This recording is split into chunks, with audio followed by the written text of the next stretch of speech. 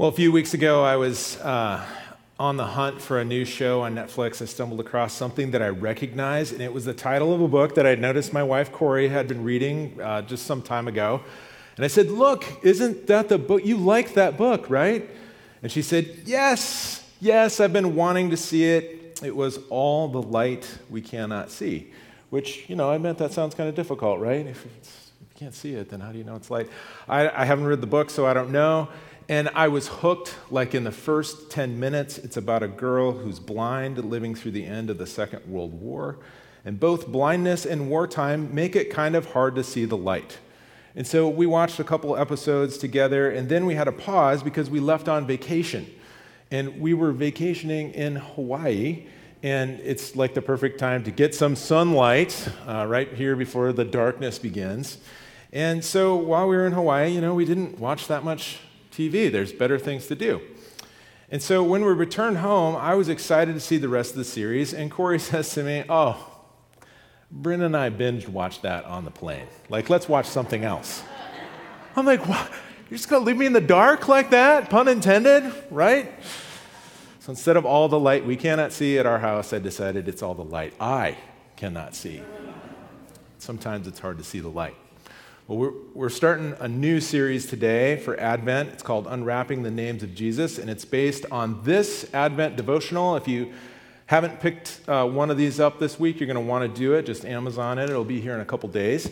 And this is I actually had to watch a quick podcast or a YouTube to find out just how to pronounce the author's name right. It's Asheritah Ciuciu. Okay? No joke, just like the train. Asheritah Ciuciu. Very excellent Advent devotional. And if you have the book, this week we start on week 1, and it's all about hope. All about hope. And each day there's a different name of Jesus that gives you a quick little devotional snapshot of what that is, a scripture. And then the end of each week, it's kind of cool. It has suggested activities. These can be family-friendly activities. Some of them are service ideas. And so there's only 5 each week, so it gives you grace days too.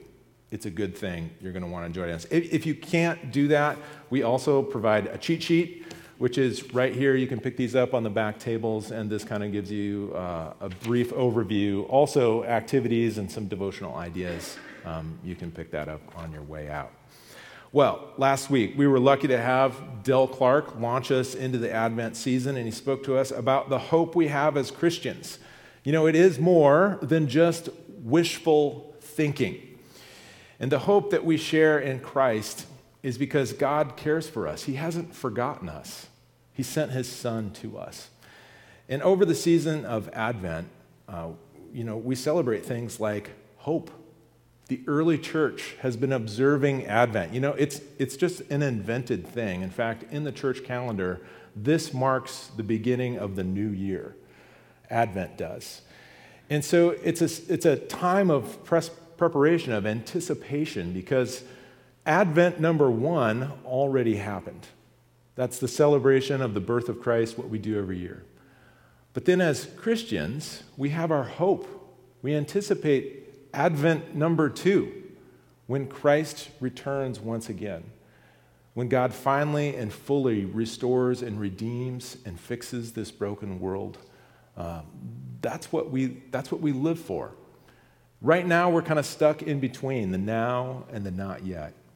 And so Advent can become such an important season for us to just mark as Christians.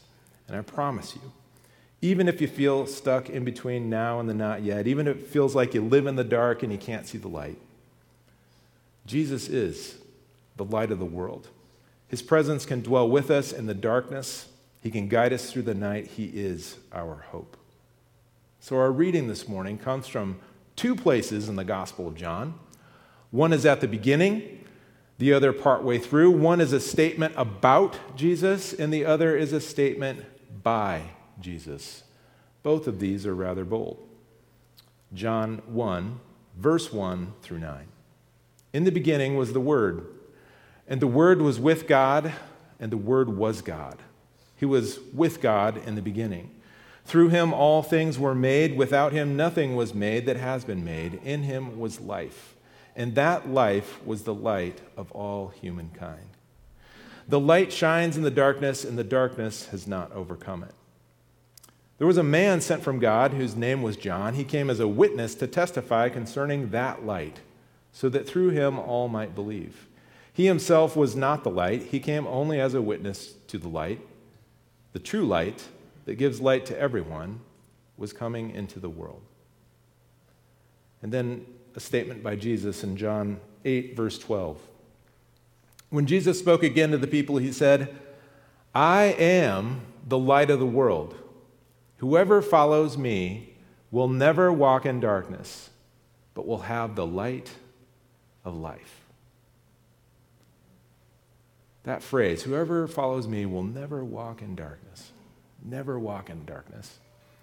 Have you ever felt like you're walking in darkness? Well, as I mentioned just a few weeks ago, we were in Hawaii, and someone suggested the first day that we were there that we should go down onto the beach at night and find the turtles, because the sea turtles, big sea turtles, crawl out onto the beach to stay warm during the night. Evidently, they can't see underwater in the dark. I don't know. Maybe some of them can. But the first evening, we decided this was such a great idea. We ventured down to the beach.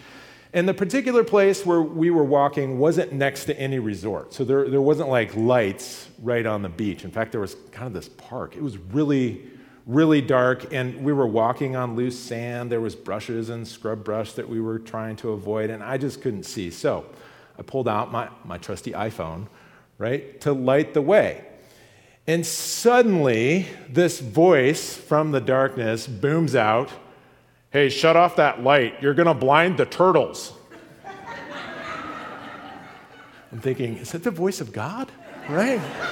Like, oh my goodness. No, it was just a local volunteer protecting turtles from stupid tourists.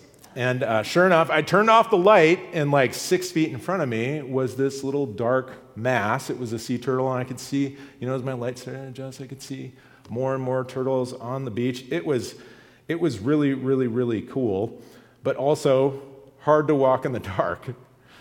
So when Jesus says, "Whoever follows me will never walk in darkness," was he talking about literal darkness? No, he was not. He was painting an emphatic picture of what your experience of life could be like if you choose to follow him. It's like him saying it's night and day. And without Christ to light the way, you're walking in the dark, which is, we know, is all really hard to do. To understand the force of Jesus' statement here, "I am the light of the world," you have to know where he said it. He said it at the Feast of the Tabernacles in Jerusalem, specifically at the temple. And Feast of the Tabernacles, think, it's like an autumn harvest festival. And the way that the Israelites used to do festivals is pretty great. It was 8 days long. So, I mean, that's quite a party. And always after the last of the harvest was in, it would begin, within a few days. And it was meant to celebrate God's continued provision of them through this, recent harvest, but also for them to remember life in the wilderness during the Exodus, the 40 years that Israel wandered really out in the dark, when God provided for them. It was a way of God saying, "Hey, I've got you. Remember, I will provide for you. I will guide and protect you." So they would, this feast happened every year. It was called Tabernacles, which sometimes that's confusing because we associate that with the tabernacle, like the place where God dwells, and that eventually became the temple. But a tabernacle is really just like a tent. So sometimes it's called the Festival of the Booths. People build these in their backyard and they sleep out, camp out in them, just as a reminder of God's faithfulness. And so in Jesus' time, the last night of the feast, they would light these four huge lamps. And when we think of a lamp, we're thinking of just a little light bulb. No, these were enormous. They were like hanging cauldrons that were filled with olive oil, and they would use whole garments as the wick, okay? So that gives you a sense of the scale. These things were massive. And so they would light these in the temple courts. An orchestra would play, men would dance around with torches, singing praises to God. I mean, it was enchanting. It was festive. It was beautiful. In fact, rabbinical writings from that time period describe it as a wonder. This was a wonder. And in a world without public night lights, every night it's dark. And then suddenly you can see in the distance the temple glowing, bathed in these lights. It would have been spectacular and moving. Well, in ancient Judaism, light symbolized God's presence. Have you ever heard the lamp of God, aka the menorah? I got a picture for you. We're not really sure, Bruce, you can put that up. We're not really sure what the menorah in the temple looked like. In fact, it started with one. This was written about in the Torah, like Moses was commanded to make this lamp, which stood inside the tabernacle and in the temple, and eventually they made more. But this is like the national emblem of Israel. And for those of you like me who aren't Jewish, you go, oh, isn't that, Hanukkah? Well, yeah, Hanukkah was the Maccabean revolt, 164 BC, when they had 1 day of oil for the temple menorah, and it didn't run out of oil. It lasted 8 days till they could make more. That's where the tradition, the celebration of Hanukkah began. So as you can see, the centerpiece of really the emblem of Israel is the lamp of God. And it originally resided just outside the Holy of Holies. It's symbolic. It's light. It's the presence of the Lord. All throughout the Old Testament, there's allusions to light as a metaphor of God's presence. The book of Psalm has many. Psalm 27:1, the Israelites would sing these words. They would say, "The Lord is the light and my salvation." Psalm 119 describes the word of God as a light to guide the path of those who cherish instruction. King David declares in 2 Samuel 22:29, "You, Lord, are my lamp. The Lord turns my darkness into light." The prophet Isaiah, as we're reading this morning, but in lots of other places, he applies a messianic theme to this. He talks about the servant of the Lord was appointed as a light to the Gentiles, that he might bring God's salvation to the ends of the earth. But the most notable examples come from the Exodus, where the glory of the Lord was visible to people. During the daytime, it was visible as a cloud. During the nighttime, it was a pillar of fire, meant to, provide light, but also to guide Israel on their way. And then God's presence was seen as that. And both day and night, it was like his glory was on display. So here's Jesus in the temple courts at the festival, kind of commemorating the Exodus. And he's standing there in the glow of the temple, and he says, "I am," which was the sacred name of God revealed to Moses, "I am the light of the world." Now notice he didn't say, "I'm the light of Jerusalem," or "I'm the light of Israel." No, very significantly, he says, "I'm the light of the world, everyone and everything in it." And he doesn't let it hang. He immediately says, "Whoever follows me will never walk in darkness, but will have the light of life." So that phrase, "whoever follows me," that's a connection to following a cloud or a pillar of fire. It would have been unmistakable to his listeners. The connection to the presence of God himself would have been vivid in hearing Jesus say, "I am the light of the world." In fact, the Pharisees, the teachers of the law, they knew it right away what he was saying, and they immediately challenged Jesus. "I am the light of the world." I mean, who says that? Jesus says that. If you follow me, you won't get lost. I'll guide you. If you follow me, you'll never be alone because my presence is with you. Yes, Jesus is talking about salvation, but he's also talking about everyday life. You will have the light of life. If Jesus is the light, then we never have to walk in darkness again, do we? If we follow him, we'll never have to walk in darkness again. You know, it's remarkable to me that 2,000 years later, we're still talking about Jesus being the light of the world. I mean, the Apostle John, the early church, and generations of Christians ever since have actually applied that as a proper name to Jesus, the light of the world. Why? Why do you think that is? Because we need the light. We're drawn to the light that's only found in God. Most of us understand all too well what it's like to live in a world full of darkness.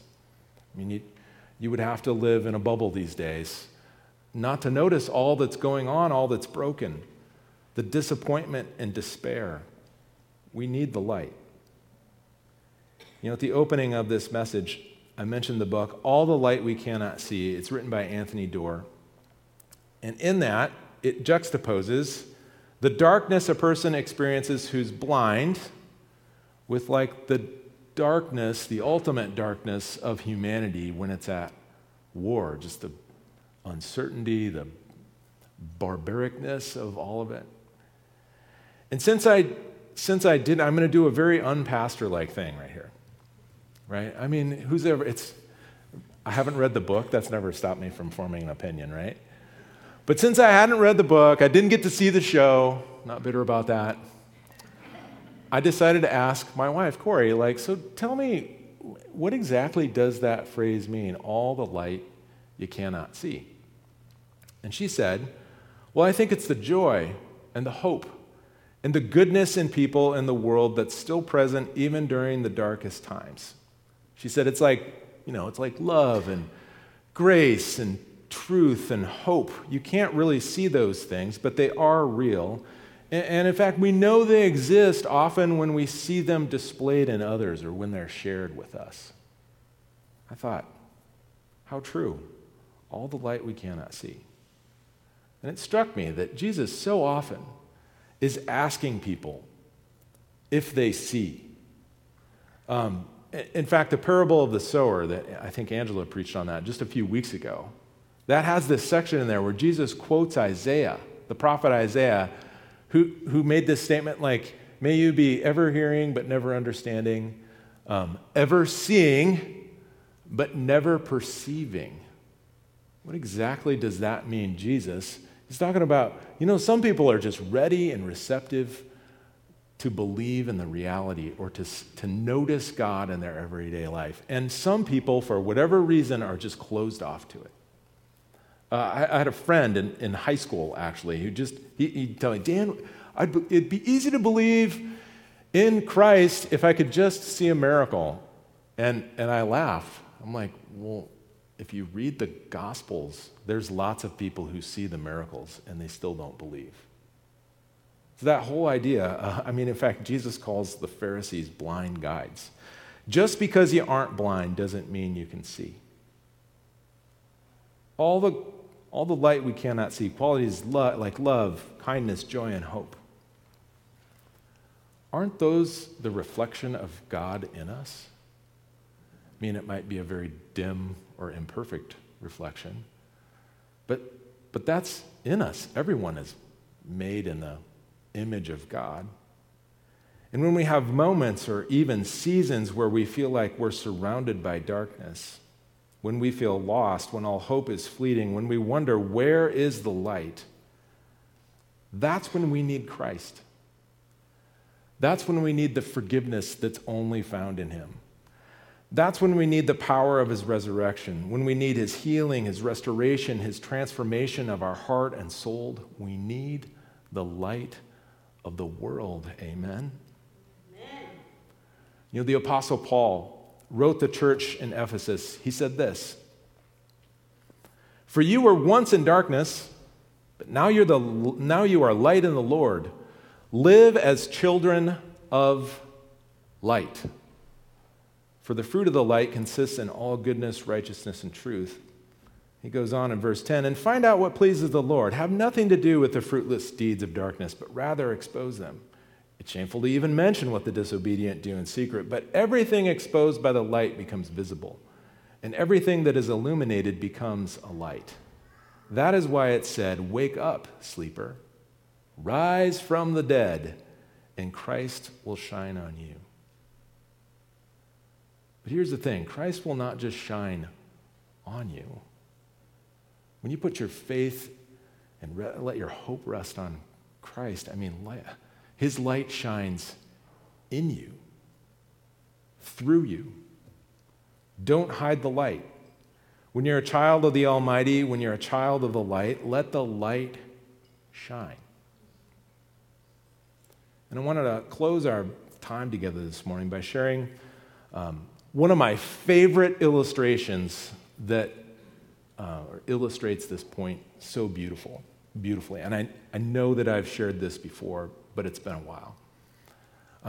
In 1990, President George H.W. Bush was dedicating the National Cathedral that's in Washington, D.C., and it has this enormous stained glass window in it. And it's like the centerpiece. You walk in the sanctuary, and it's just unmistakable. There it is. And so during that, he gave this speech, and during the speech, he compared the human soul to a stained glass window, and he said this, "From where we stand now, the rose window high above seems black and formless to some, perhaps, but when we enter, we see it backlit from the sun. It dazzles in astonishing splendor and reminds us that without faith, we too are but stained glass windows in the dark."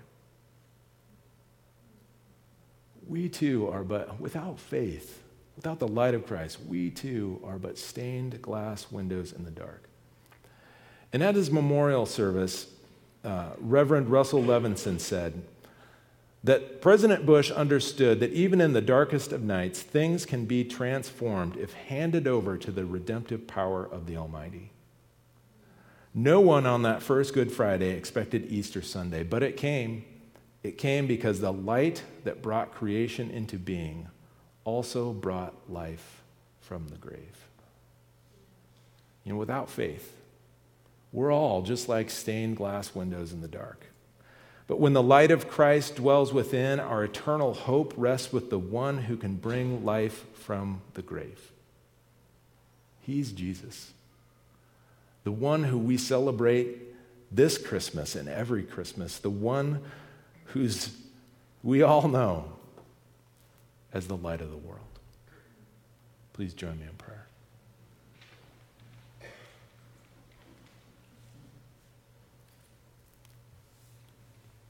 It's not just a cliche, Lord. You live long enough, and life can not just seem, but can be pretty dark.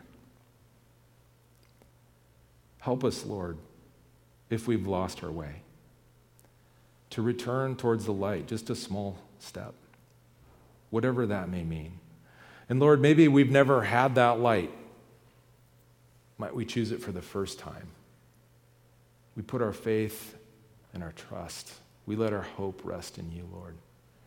You're the light of the world. We celebrate you and pray this in your powerful name. Amen.